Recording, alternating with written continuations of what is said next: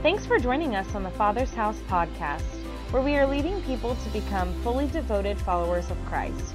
If you have any questions or want to learn more about us, you can always check us out online simply by going to thefathershouse.com. We'd love for you to stay connected throughout your week. Now, let's go to this week's message. What a great evening so far. We're so glad that you're here tonight on First Wednesday. Hopefully when you came in tonight, you were given a blank sheet of paper so you could take notes, because I'm sure there's going to be great things to take notes about. But if you didn't, our ushers are coming to pass out a page to you. Just raise up your hand and let them know, and they'll take care of that for you. We just want to welcome our first-time guests. Maybe you've never been here at the Father's House before, and we say welcome. We're glad that you're here. We would love for you to fill out a connection card with us, because we all fill out a connection card every week. We fill one out, place for your prayer requests, getting different bits of information, but go ahead and fill that out for us, because if you're a first-time guest, what do we want them to do? We bring it outside to the balloon table. We have a gift that we'd like to give you, a little book that will make a difference in your life. We also welcome those of you that are watching online. We got a lot of people watching online tonight, and we're so blessed, and I know you're going to be blessed, and we thank you. There's a place you can fill out a connection card and any prayer requests that you have. Father's House, let's welcome those that are watching online tonight. Can we do that? Yeah. Awesome. And then we also have a fun thing we do called the house party. Every quarter we do that for our first-time guests. If you're new, if you've never been to one, we'd love to invite you to the house party. It's on January 12th. If you could put that on the back of your card, first-time guest, I'd love to come to the house party. We'll be sure and get an invitation out to you. We just appreciate our first-time guests and our new people. It just gives us a chance to spend some time together and get to know you. I just want to remind you that social media is not going away. It's not. So we use it, right, for the glory of God. We want you to be a part of what we're doing. And TFH Leesburg is our name on all of the different platforms. If you would go ahead and find us on Facebook, on Twitter, Instagram, and YouTube at TFH Leesburg, you can follow everything that's going on. Even a person who's not a techie person can figure that out. Have you liked us on all of those platforms? Yes, I have. I have. I'm just checking, because we go as you go. Okay, just one quick thing. We want you to take, if you haven't taken a tag off of the Christmas tree yet, Project Christmas is happening. Get that tag, get the gift, bring it back by the 15th, and we want to bless our kids next door at the elementary school. We have adopted them, and every year we are giving those kids that can't have a Christmas, wouldn't be able to have Christmas, because there wouldn't be any gifts for them if we didn't do that for them. So we would love for you to empty out that tree tonight and next week, on Sunday, and then bring all the gifts back in. I think that's it. That's awesome. Hey, you're in for a real treat tonight. Some of you, how many tonight, this first time you've been to our first Wednesday service? Would you raise your hand? We welcome you. Thank you. We're so glad that you came tonight. We do this every first Wednesday. Except in January. We're not doing it in January, but we pick it back up in February. It's a great time. But you're in for a real treat tonight. My dear friend Steve Kelly, who pastors, and your friend also, pastors the Wave Church. My motorcycle yes. riding. That's friend. right, in Virginia Beach. We met Steve several years ago through our pastor, Rick Godwin, and our hearts just were knit together. There's sometimes you just meet people, and it seems like you've known them all your life, and the hearts are just there. And then Anita and I have been with he and his wife, Sharon, up at their church, and their heart, we came back and said, their heart is the same as our heart. It's for people, it's for reaching the lost, and it's for building the kingdom of God. Pastors, it's a large church. They have about 10,000 people on a Sunday morning. Plus, he has multiple campuses, and he's an Aussie, but he was born in the Queens, but he spent most of his time in Australia, part of the Hillsong Church. Came to America, to Virginia Beach, and started a church 20-something years ago, and now is making an impact there and just changing lives. Just got back from Uganda. With a missions trip there, and then also down to South Africa, and he was just sharing with us all that was going on. It's just unbelievable. I love this guy, and I'd like for you to stand to your feet and give him a warm Father's House welcome. Pastor Steve Kelly.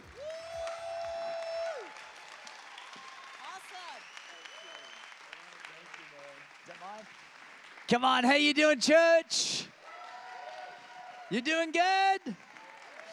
Oh, it is so good. Okay, stay standing. Stay standing. We're going to pray. Stay standing. Come on, stand. Some of you were just ready for that seed, I'm telling you. You were just wanting to get straight into the word, weren't you? Come on, we're going to pray, but this is not the Mutual Admiration Society, I promise you.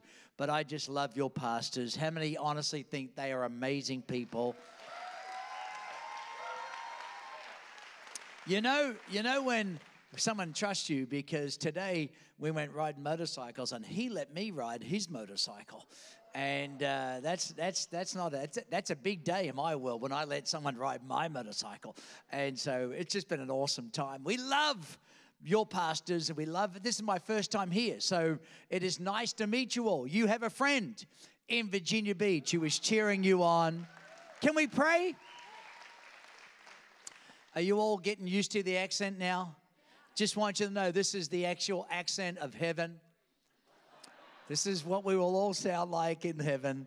And I always joke and say, I don't joke. If you rip me open, I will bleed red, white, and blue. Because I was born in Queens, New York, kidnapped by aliens, taken in a spaceship to some foreign place called Australia, where I picked up this funny accent. But let me tell you something, I love America. How many love America? Amen? Father, as we come around your word now, I ask you, Lord, I don't ask you to anoint your word. It's already anointed. But Lord, help me and help us to hear what it is that you want to say tonight. And everybody said, now, you're ready to sit down, I can tell. But before you do, you got to turn to the person next to you, look him right in the eye and say, if you were any better looking, I'd kiss you right now. Come on. Come on. Just, if you were any better looking. All right, you can be seated.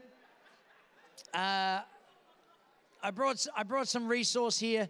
The team sent this stuff. I didn't even know they were sending it down. I just actually happened to be down here on a bit of a break with my grandchildren and my wife. With this November, where are we now? It's December now, yes. So I lose track of dates at the moment. But this November, we celebrated our 36th wedding anniversary. And I know what you're all thinking. You're all thinking, I don't look old enough to be married 36 years. Weren't you? Weren't you? And actually, we have 4 grandchildren. And, I love them. I love them. Actually, my daughter, our very first grandchild, his name is Jax. And he's 4 now.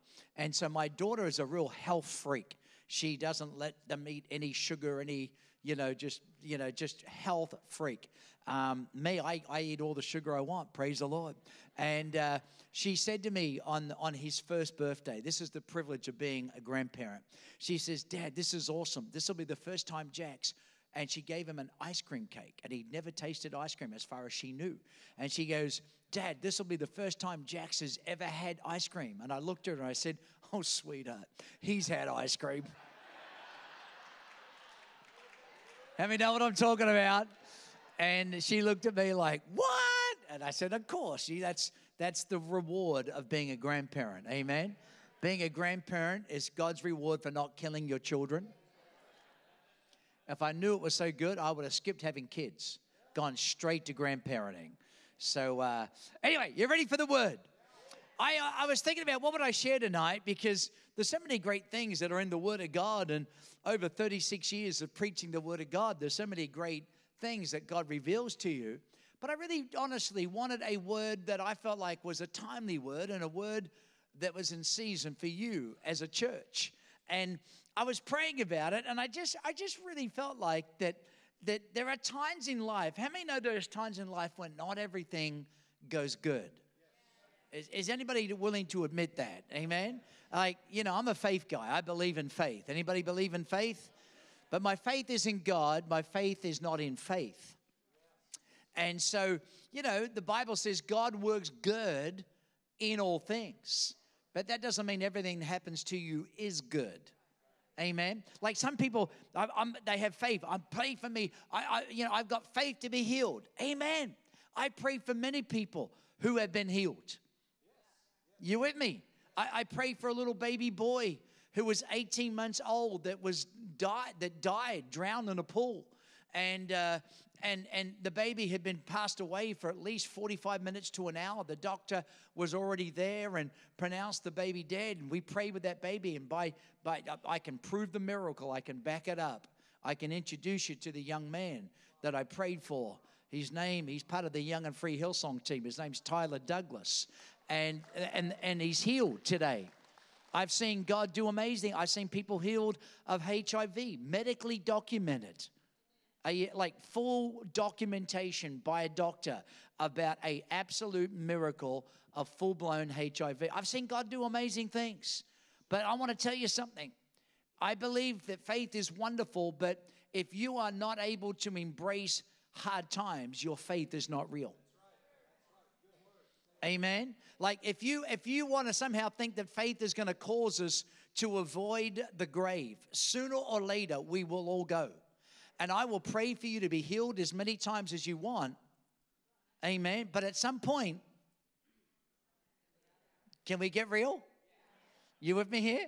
And so I actually want to talk to you about handling life storms. Because storms are meant to try to set you back. So adversity is meant to try to slow you down. This message is a message about how to keep moving forwards even in the middle of a storm. Are you ready for it? So we're going to read a fair bit of the Bible tonight because that's what I love to do. I love to just read the Bible and then maybe try and give some explanation of what it's trying to say. Is that good? So come with me to Acts chapter 27 and we're going to read a fair few verses and we'll have some fun with it. Are you ready? All right, you're getting used to the accent. Everybody say g'day. All right, watch what it says. In verse 13, it says in Acts 27, when a gentle south wind began to blow, they thought they obtained what they wanted. So they weighed the anchor and sailed along the shore of Crete. Before long, the wind, it says, of a hurricane force. We're all familiar with hurricanes, right? Called the northeaster, swept down from the island. The ship was caught by the storm, and it could not head into the wind. So everybody say we. Everybody say we. So we gave way to it and were driven along. And we passed to lee a small island called Cauda, and we were hardly able to make the lifeboat secure. I keep saying we because the guy who wrote this is Luke, and he's actually was there on the story. He's going we. He was there. He was we. He was part of that we. You got it? Everybody say got it? It says oh, praise the Lord. Siri just turned on my iPad. It says, I don't know why I did that. Maybe, anyway, we won't worry. It says, when the men hoisted the board, they were passed ropes under the ship to hold it together. Fearing they'd be run aground on sandbars of Cyprus, they lowered the sea anchor and let the ship be driven along. We took such a violent battering from the storm that the next day they began to throw the cargo overboard. On the third day, we threw the ship's tackle overboard with our own hands, when neither the sun nor stars had appeared for many days, and the storm continued raging. We finally gave up all hope of being saved. Even Luke thought there was no hope. We finally gave up all hope. And then it says, and look what it says here in verse 21. And after the men had got a long time without food, Paul stood up and said to them, men, you should have taken my advice not to sail from Crete. Then you would have spared yourself this damage and loss. But now I urge you to keep your courage, because not one of you will be lost. Only the ship will be destroyed, which is good news unless, of course, you own the ship. Amen. Last night, an angel of God, whose I am and whom I serve, stood beside me. And he said to me, do not be afraid, Paul. You must stand trial before Caesar. And God has graciously given you the lives of all who sail with you. So keep your courage, men, for I have faith in God that it will happen just as he told me. Nevertheless, we must run aground on some island. Now, I just want to break in for a moment and give you a little bit of context to this story that I'm reading to you. Here is the Apostle Paul. He's a prisoner on a ship. And I want you to listen to how he's talking. Does he sound like he's a prisoner on a ship, or does he sound like he's in charge? He's telling everybody what to do. He's talking to the guards. He's talking to the sailors, but he's a prisoner. Paul is a prisoner, and he's telling everybody, this is how it's going to go down. You should have listened to me in the first place. Would you? No, I mean, who am I? I'm just a prisoner. But, you know, it's going to be okay. We're going to make it. Now, history tells us and scholars tell us that actually if you were ever given the task of moving a prominent prisoner from one location to another for the purpose of a trial, that there would be a guard who would be charged with his own life, that if that prisoner was not successfully delivered, dead or alive, that you would answer with your own life if he escaped. So history tells us that most prominent prisoners, such as one as Paul, would have been, the guard would have chained himself to this prisoner to make sure he doesn't escape. I have a question for you. If you are the guard chained to the Apostle Paul, who is whose prisoner? Amen? Now watch this here, because I'm going to keep reading here. On the 14th night, this is 2 weeks. This is not just a little moment. On the 14th night, we were being driven across the Adriatic Sea when about midnight, the sailors, who? The sailors, sensed they were approaching land. They took soundings and found the water to be 120 feet deep. Short time later, they took soundings and found it to be 90 feet deep. That's not good news when you've got no control over where you're going and you know you're going to hit shallow ground soon. Fearing that they would be dashed against the rocks, they dropped 4 anchors from the stern and prayed for daylight. In an attempt to escape from the ship, the sailors, The sailors let down the lifeboat into the sea, pretending to lower some anchors from the bow. Then Paul, who's supposed to be the prisoner, said to the soldiers, unless these men stay with the ship, you won't be saved. Are you seeing this? So what did the soldiers do based on the prisoner Paul telling them these men must stay with the ship, the sailors? And the Bible says the sailors were pretending. Have you know there's some great pretenders in church? It's like that old song by the Platters. Well, oh, yes, I'm the great pretender. And we lift our hands in church. Ooh, pretending that I love you until the offering comes. Amen. And it's like, yeah, I mean, yeah. And Paul says, listen, unless these men stay with the ship, you won't make it. So the Bible says that the soldiers cut away the ropes that held the lifeboat and let it fall away. Now look at verse 33. We're getting to the end of this story. Just before dawn, Paul urged them all to eat. For 14 days, he said, you've been in constant suspense. You've gone without food. You haven't eaten anything. Now I urge you to take some food. You need it to survive. Not one of you will lose a single hair on his head. That is, unless, of course, you've already lost them. And he said this, and he took some bread. He gave thanks to God. Now look, come down to verse 39. When daylight came, everybody say daylight. Isn't it good when you see daylight at the end of a storm? Could you imagine how bad this storm is? That they literally were so preoccupied with the ongoing severity of the storm that they never, ever thought to eat. I don't know about you, but that's not my problem. Anybody know what I'm talking about? That I do not have that problem. For me, sometimes I try to fast and I forget I'm fasting. Sometimes I just said, I'm going to do a 3-day fast, and it's taken me 10 days to do a 3-day fast because I wake up on day 2 and I forgot I'm fasting, and I eat and I go, I've got to start all over again. That's not my problem. Are you with me here? Turn to the person next to you and say, he's talking to me, not you. And look what he says here now. Look what goes on. It says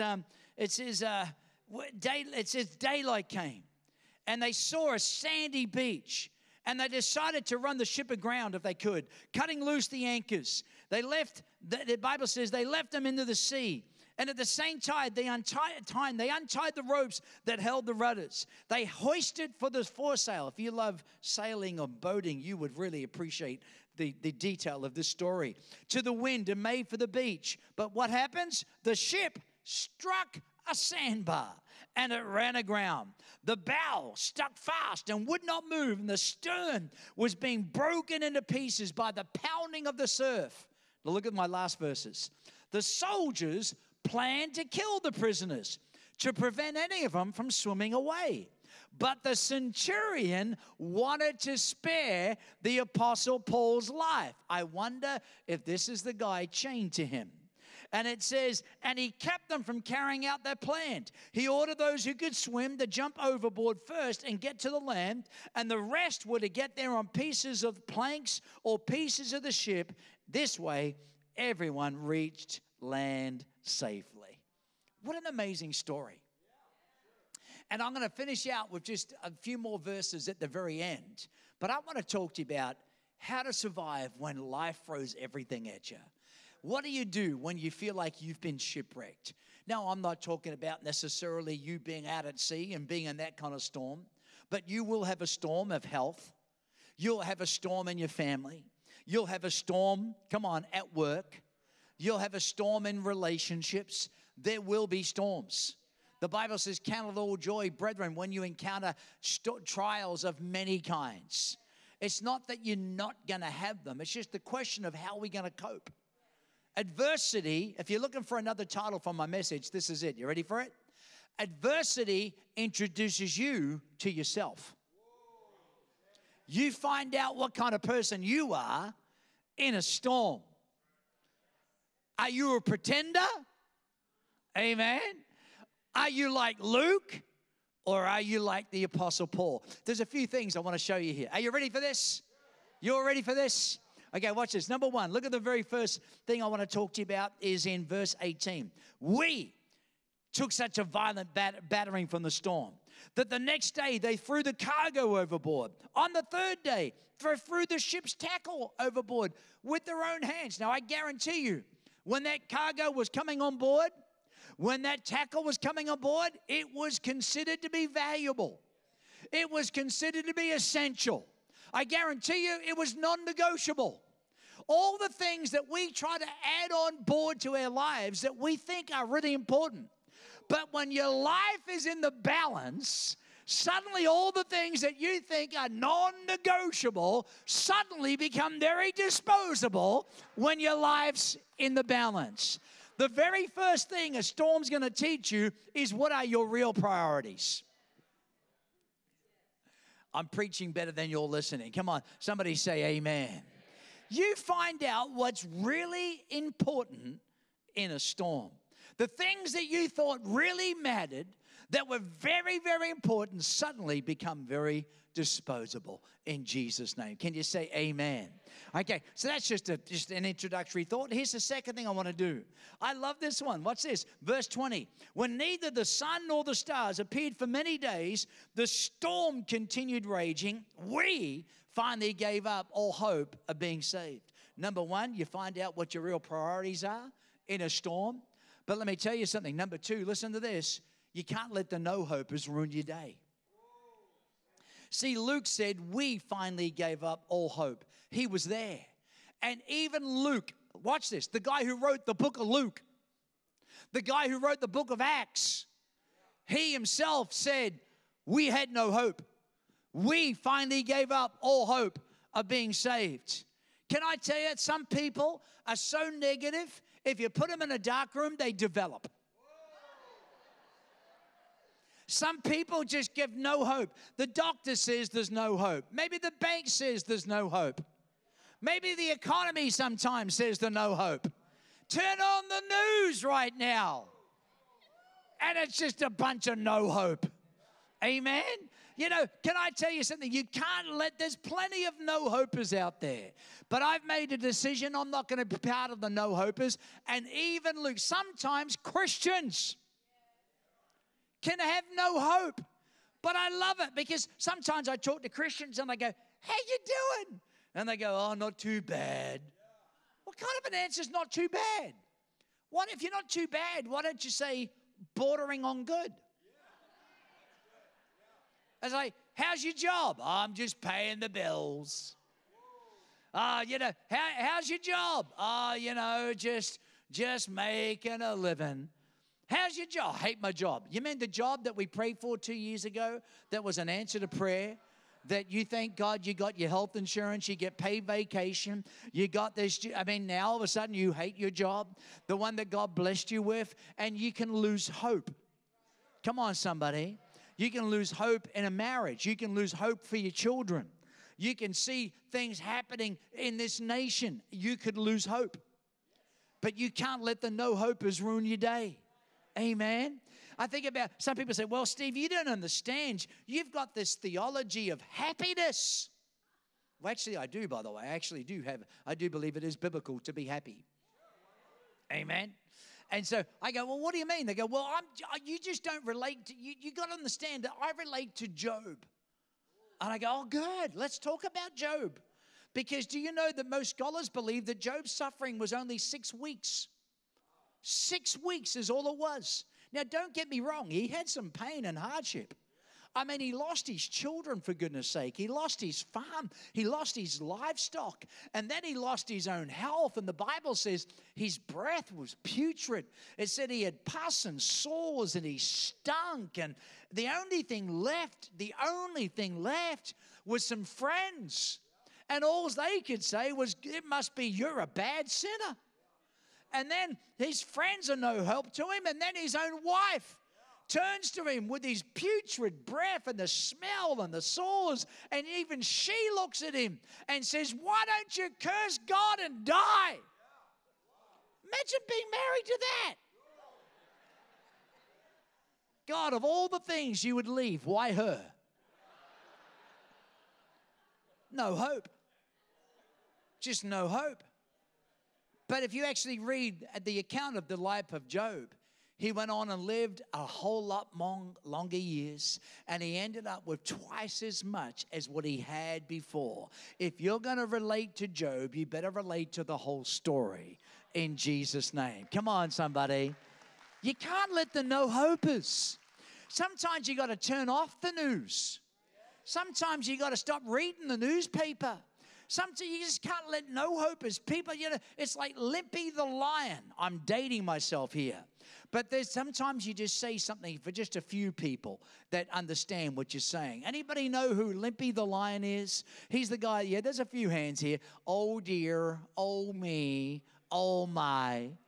Do you know the pessimist, the optimist says, there's light at the end of a tunnel. And the pessimist says, it's an oncoming train. I've made a decision. I'm not going to be part of the no-hopers. I made a decision. I don't care whether it's Christians or whether it's not Christians. I am not letting the no-hopers ruin my day in the name of Jesus. Come on. If you want to survive life's storms, come on, somebody. Don't let the no-hopers steal your hope in Jesus' name. Amen? All right. Who wants number 3? How many want number 3? 3 people. Okay. Look at this. Look at this here. I love this here. In verse 23. Last night, Paul says, an angel of God, whose I am and whom I serve, stood beside me. Don't be afraid, Paul. You've got unfulfilled destiny. This storm will not be the end of you. God has graciously spared you and all the people that sail with you, because you've got to get to Rome. You got to stand trial before Caesar. You got more sermons to preach, more letters to write. Paul, this storm will not be the ruining of you. Amen?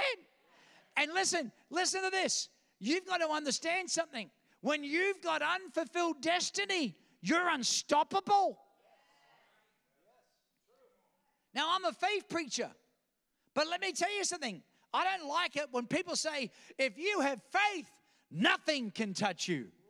Nothing can be further from the truth. I've discovered my faith has got me in some deep yogurt sometimes.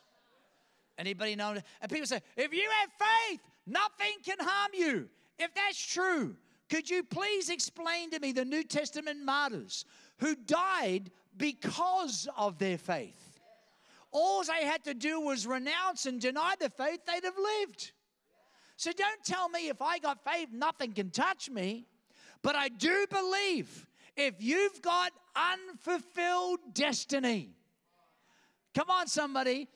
An angel came. You got a Rome to get to. Everybody here has got a Rome that God has called you to. Every person here has got a destiny. That's why you got to keep living with vision. That's why you got to keep living with purpose. That's why you got to keep passion in your life. Amen? You've got something more that God has for you. Come on. You are unstoppable if you know that you're in track with what God's called you to do. Amen. Watch this. I was flying one time. Literally, I wrote this message on a plane, flying from Rome and flying into Washington Dulles Airport. This is probably, I don't know how long ago this was. It was a long time ago. And I'm flying in, and this is the absolute truth. I'm flying in, and all of a sudden, I had this young Bible college student traveling with me. And he'd never traveled internationally anywhere in his life. And so we were flying into Washington Dulles, and I guess it's about a 7-hour flight from Rome, maybe 8 hours from Rome to Washington Dulles. We're about 9 hours into the flight, and the captain's circling, and we know he's circling, but then it starts getting really rough. I mean, turbulence. And by the way, I like turbulence. It makes a flight more interesting. Are you hearing me? It's just like, it helps put me to sleep, to tell you the truth. And the captain said, everybody, please be seated, put your seatbelts on. And so we all put our seatbelts on, and it got rougher and rougher, and we're circling, and it got rougher, and it got so rough that the captain said all the stewards and all the airline, got to sit down. All the employees have to sit down. And then something really wonderful happened. Before we got on the plane, I was upgraded, along with Johnny-come-lately young Bible college student, into business class. How many know that's the will of God right there? And so I'm sitting on the back row of business class, and I could hear the airline stewards talk to each other. And they said, I'm so scared. I've never been in a plane with this much turbulence in all my life. And one of them said, 20 years of traveling in the airlines and working for the airlines. And she goes, shh, don't let the passengers know we're afraid. And all of a sudden, we hit this massive air pocket, and a fruit cart went flying through the aisle and broke a woman's arm. And then one poor person didn't have their seatbelt on properly, and I saw them fly up into the overhead baggage, and literally heard her neck crack, and she screamed. And now even the captain says, ladies and gentlemen, we didn't want to tell you, but there's tornadoes off the coast, which doesn't happen in Washington Dulles. And they said, we've got to get away from this storm. And then we kept circling, and I sat the young Bible college student sitting next to me. I thought he was going to be raptured.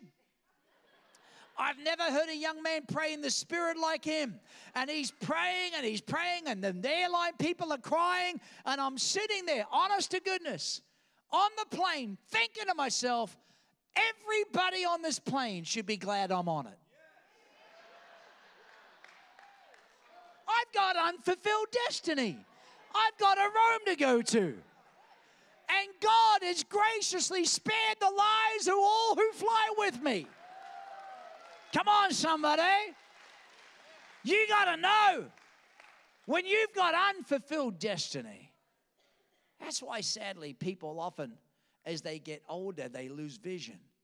And then their life just starts to fall apart. You got to keep vision in front of you. God has a purpose for you. Come on, somebody say amen. Amen. Turn to the person next to you and say, that was for me. That wasn't for you. Number 4, watch this. I like this one. Come here, check this one out. This one's really cool. Look at what it says here. It goes, fearing that would be dashed against rocks, they dropped 4 anchors from the stern and prayed for daylight. Think about that. They're in a storm because we know the water's getting shallower. So the Bible says they dropped 4 anchors. Now, let me ask you a question. Did the Apostle Paul start this storm? No. You with me here? There are some storms you didn't start. Did the Apostle Paul stop this storm? No. There are some storms you just can't stop. But you can, in the middle of the storm, drop some anchors. And maybe you can't stop the storm, but you can stop the destination of where that storm is trying to lead you to. You can get some stability even in the middle of the storm. They dropped 4 anchors trying to fasten the ship to the ocean floor, and they couldn't stop the storm, but they were determined to find some stability in the storm. Amen? So what are the anchors we need to drop? The Bible says there were 4 anchors. So I thought about that. I thought, well, number 1, here's the first anchor you got to drop in a storm. Number 1, you ready for it? Write this down. Prayer. You better, I talk to people, are you praying? No. Okay, some people, when we do pray, this is how it goes. Oh, God. Maybe it's a storm of finances. Oh, God. I got so many bills that even the magnet on my refrigerator has lost its power to hang on to them. Or maybe it's a health storm. Oh, God. And some people are so good at actually quoting their disease and knowing who the top specialists are.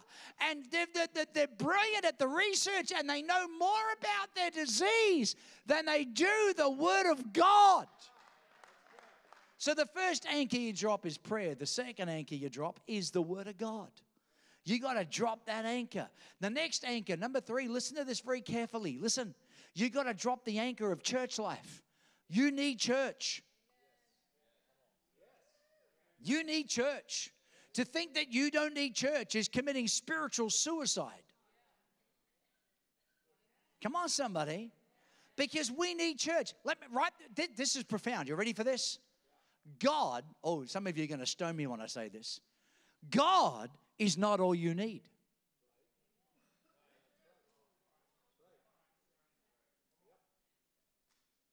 Pastor, would you please explain? Let me explain it to you. When God, the Bible says when he saw Adam and he said, it is not good for man to be alone. Was God there when he said it? Like God wasn't, like he was there. He looked, God was there and he saw Adam and he goes, this isn't good.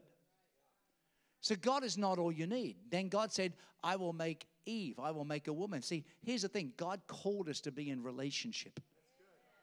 God, listen, God the Father, God the Son, God the Holy Spirit, let us make man in our image. You are not called to live in isolation. Some people say, all I need is God.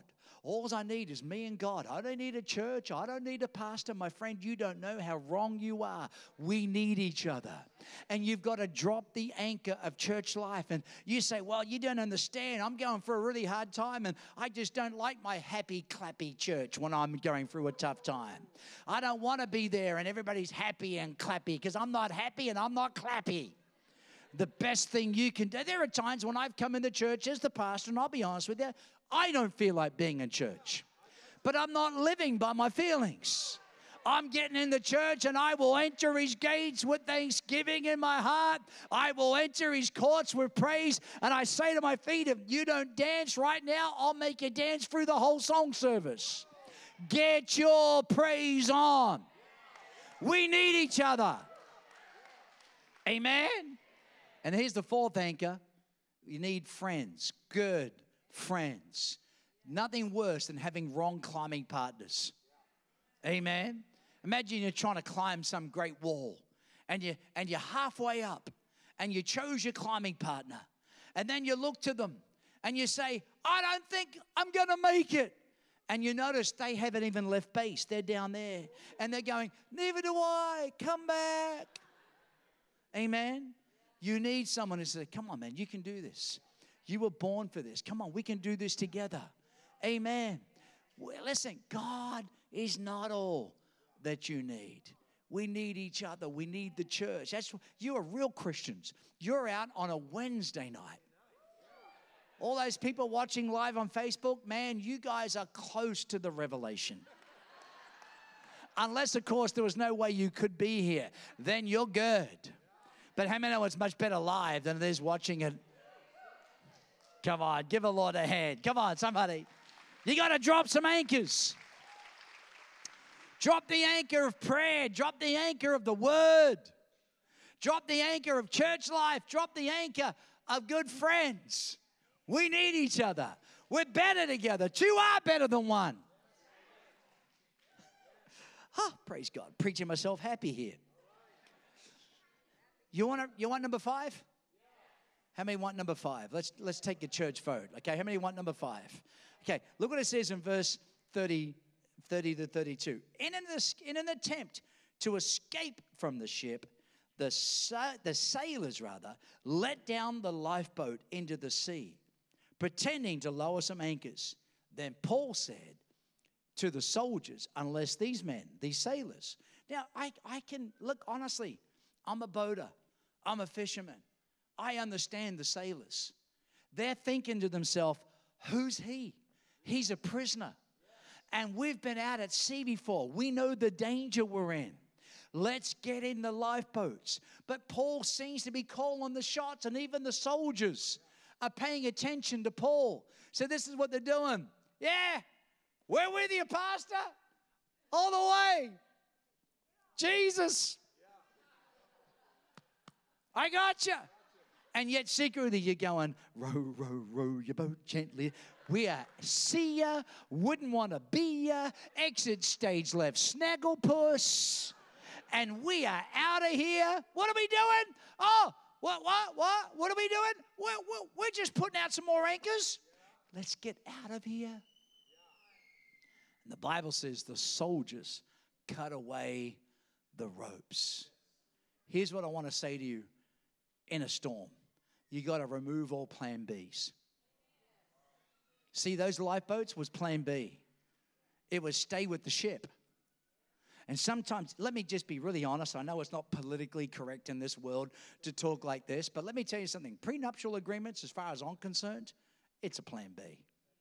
Well, we're not going to get divorced, but just in case. Well, if you're not planning on it, come on, somebody. I had this one guy in our church, and he comes from a wealthy family, and he's marrying a girl who comes from an extremely wealthy family. And so her family wanted him to sign a prenuptial agreement. And he came to me, he says, Pastor, what do I do? He goes, look, it's not as if, divorce is not even in my vocabulary. It's not even a thought. It's not even an option. I love her. She loves me. What do I do? I said, well, okay, so you have no plan of ever doing that. He goes, no. I said, well, then sign it. Because if there's no plan of ever doing it, prove to the parents you have absolutely nothing but the best intentions to love this girl. Now, some of you may not like that wisdom, but do you know what? By the grace of God, their couple, they're some of my closest friends. He was a professional baseballer, and he's married, his mother, and the family have all now come and said, tear up the plan B, tear up the prenuptial. We are so sorry, we judged you harshly. Can I tell you something? You got to get rid of all the plan Bs. Well, I'll come to this church, but if somebody gives me an opportunity to be a worship leader somewhere else, come on, somebody. If the pastor knows me by name, if I get a title, well, if something better comes along, come on. I meet so many people, they go, oh, man, every church I've ever been to, I've been hurt. Every church you've ever been to, you got hurt. Do you realize the only common denominator is you? And if you keep turning up at the scene of the accident, you might just want to take a good look at yourself. It's like a girl who says, every guy I've ever dated's been a loser. Every guy you've ever dated. Come on, someone. Just tap to the person in front of you on the shoulder and say, that's for you.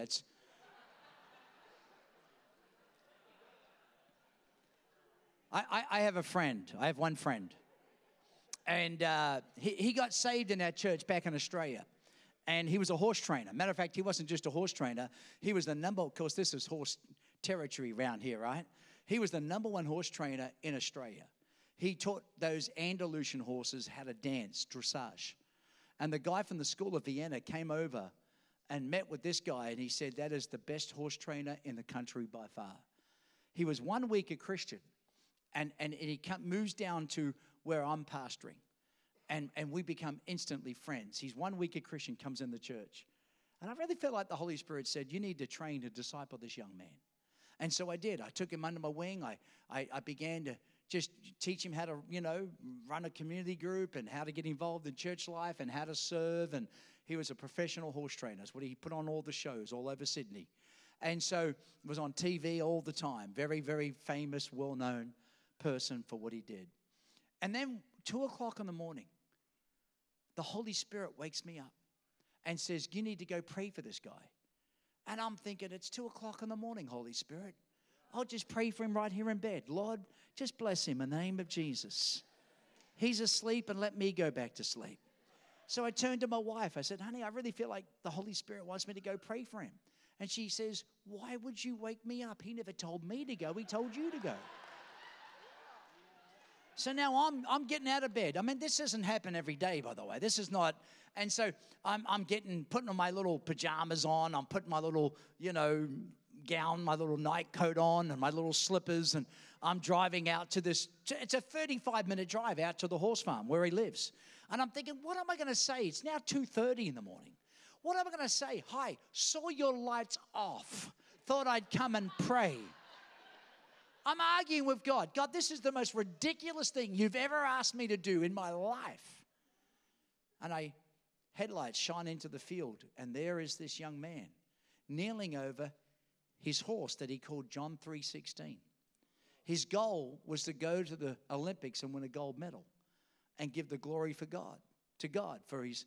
And I'm standing with him, and the horse is dying right before his horse, the dream horse.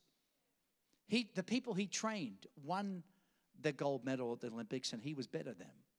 His horse. His dream died right before his very eyes.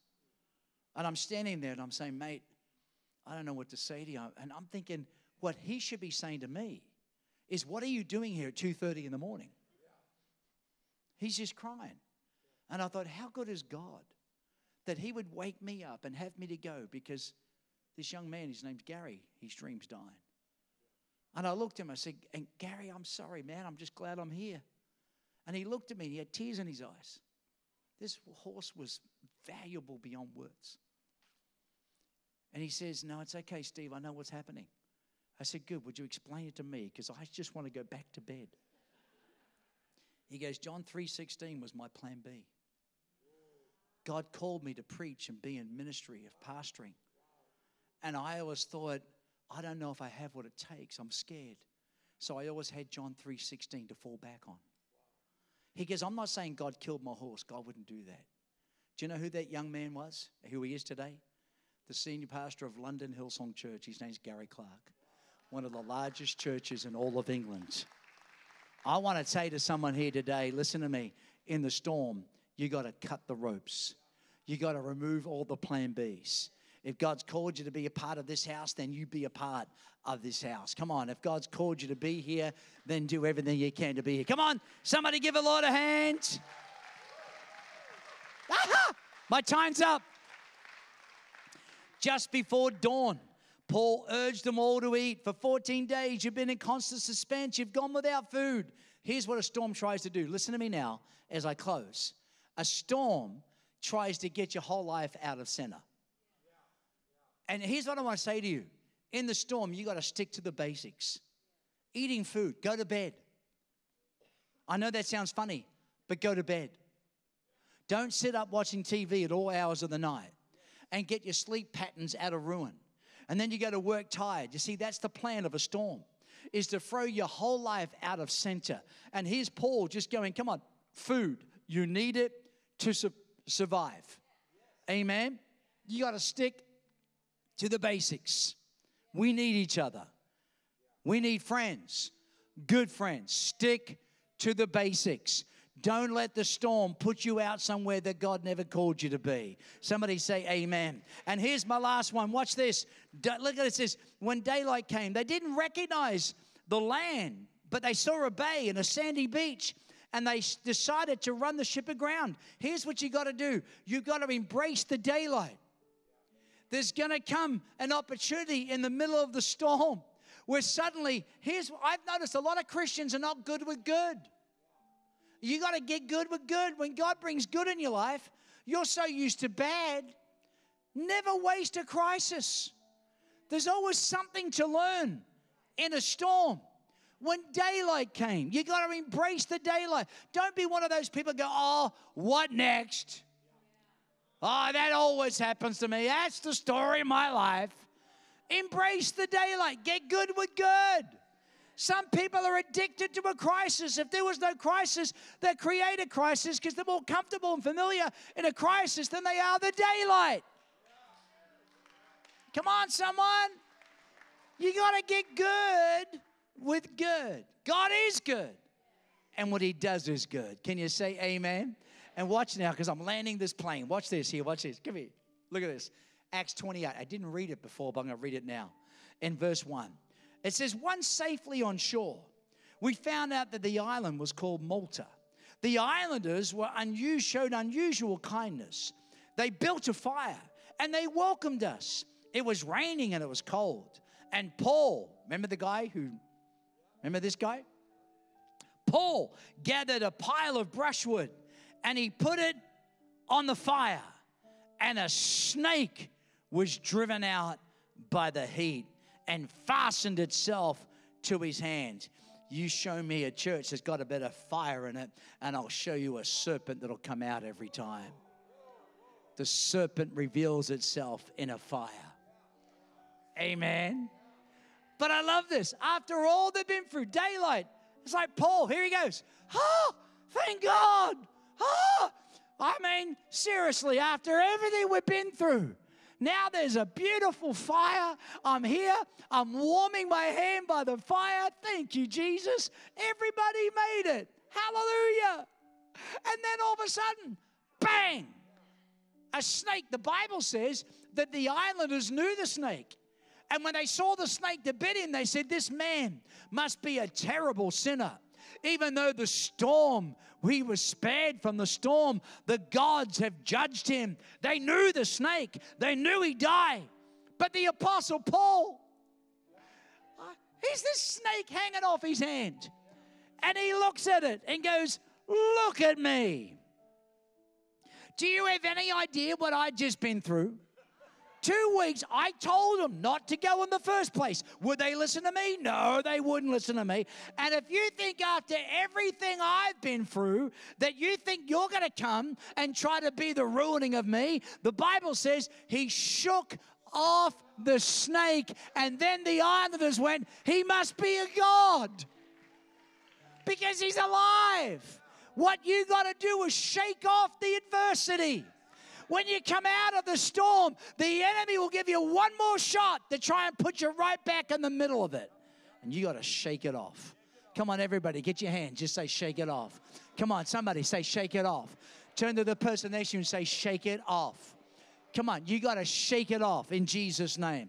Oh, here it goes again. No. Shake it off in Jesus' name. Oh, well, you know, people say, someone died. They goes, oh, things happen in 3. We'll look for the next 2 people to die. Do you know that person that says, you know, I always get the long line at the checkout? It always happens to me. I always pick the slow lane on the interstate. And as soon as I get in what I think is the fast lane, then that other lane opens up.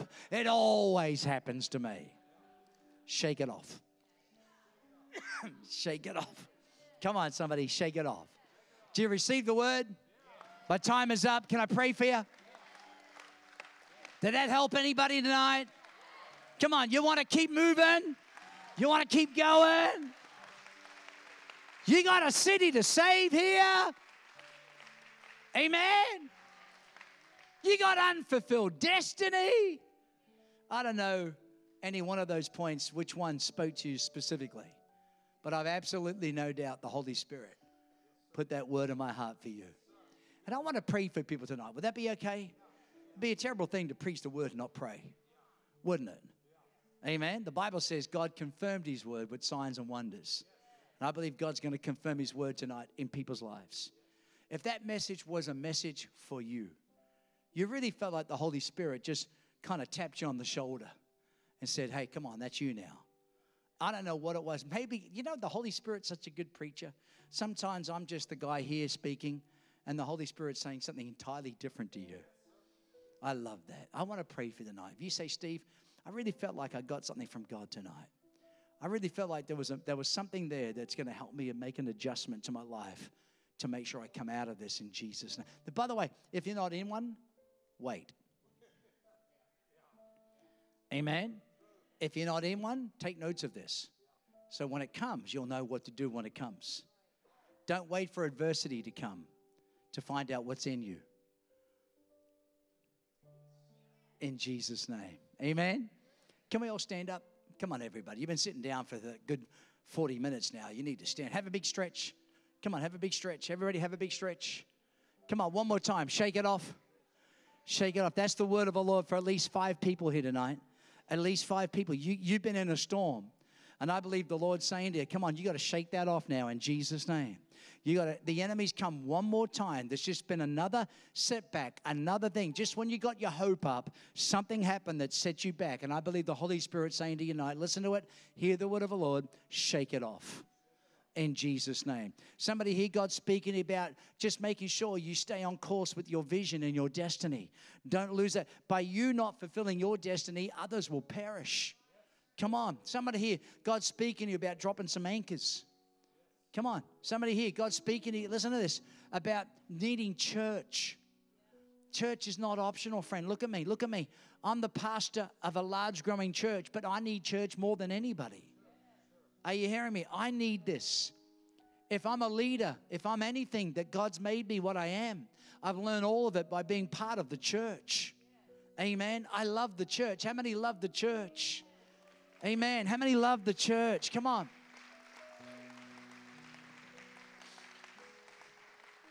Maybe you got to cut off the no-hopers. Amen. And sometimes you can't cut your spouse off, family off, but you can cut the voice off. Amen. I'm going to cut that voice off in the name of Jesus. I'm not listening to that voice anymore. Amen. If that message spoke to you, put your hand in the air. Let me just say. I was going to get you to come to the front, but just about everybody in the whole church, Terry. What a great church. You guys are so open. Amen. Can we do it? Well, okay, seriously, if you really felt like that's a word in season for you, I just really got in my heart to just pray for you down the altar here. I believe in altar calls, but I don't believe in just for the sake of having altar calls for the sake of it. I believe altar calls should alter your call. And if you just felt like that was an altar call message, I want you to come down here and I want you to respond to the word of the Lord. As we sing just one song, I'm going to pray for you as we sing. Come on, just come on. Give them a hand as they come on. You really felt like that was a word in season. Come on, a word in season. A timely word. A timely word. Amen. Anybody else? Come on, come on. We're going to sing a song, just one song, and then I'm going to pray. As a church, it's our honor to play a small part in all that God is doing in and through your life, and we would love to continue with you on that journey. To find out what your next steps will be in your relationship with Christ, all you have to do is go to thefathershouse.com/next. Join us next week as we continue to love God, help people, and build the kingdom.